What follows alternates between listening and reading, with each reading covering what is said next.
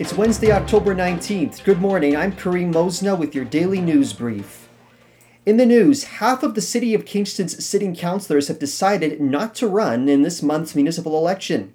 Mary Rita Holland from Kings Court Rideau, who recently ran in the provincial election as the MPP candidate for the NDP, says being a municipal representative is very rewarding, but some of the structural challenges that I have been dedicated to for the last while in trying to help people who are vulnerable and marginalized, it's challenging in the role as municipal councillor when you don't have some of the levers at your disposal that would make those changes.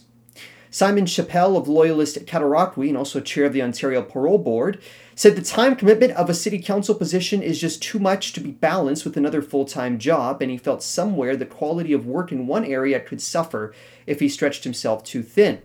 While Bridget Doherty from Portsmouth cited health concerns within her family, making running for council impossible at this time. This story courtesy of Owen Fullerton, local journalism initiative reporter with YGK News. Queen's University is offering a new program designed to address knowledge gaps in the neurotech sector. The Neurotech Micro-Credential Program is the first of its kind in Canada. Queen's will partner with Western University through its Western Institute for Neuroscience, York and Nipissing Universities to deliver an in-person capstone project course designed to foster hands-on skills using a variety of neurotechnologies. Director of the Neurotech Micro-Credential Program and assistant professor in the Center for Neuroscience at Queen's, Susan Boenke says, learners will graduate from our program with a better understanding of the neuroscientific basis of these technologies and their impact on society. Applications are now open. The courses start in January 2023. And United Way of Kingston, Frontenac, Lennox, and Addington is set to kick off their third annual coat drive.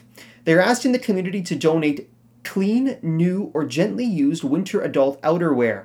The only requirement is that these coats must be washable. Donations can be dropped off in the bins at the United Way office at 417 Bagot Street, or at City Hall, or branches of the Kingston Frontenac Public Library. Volunteers will sort and distribute coats to agencies throughout KFLNA.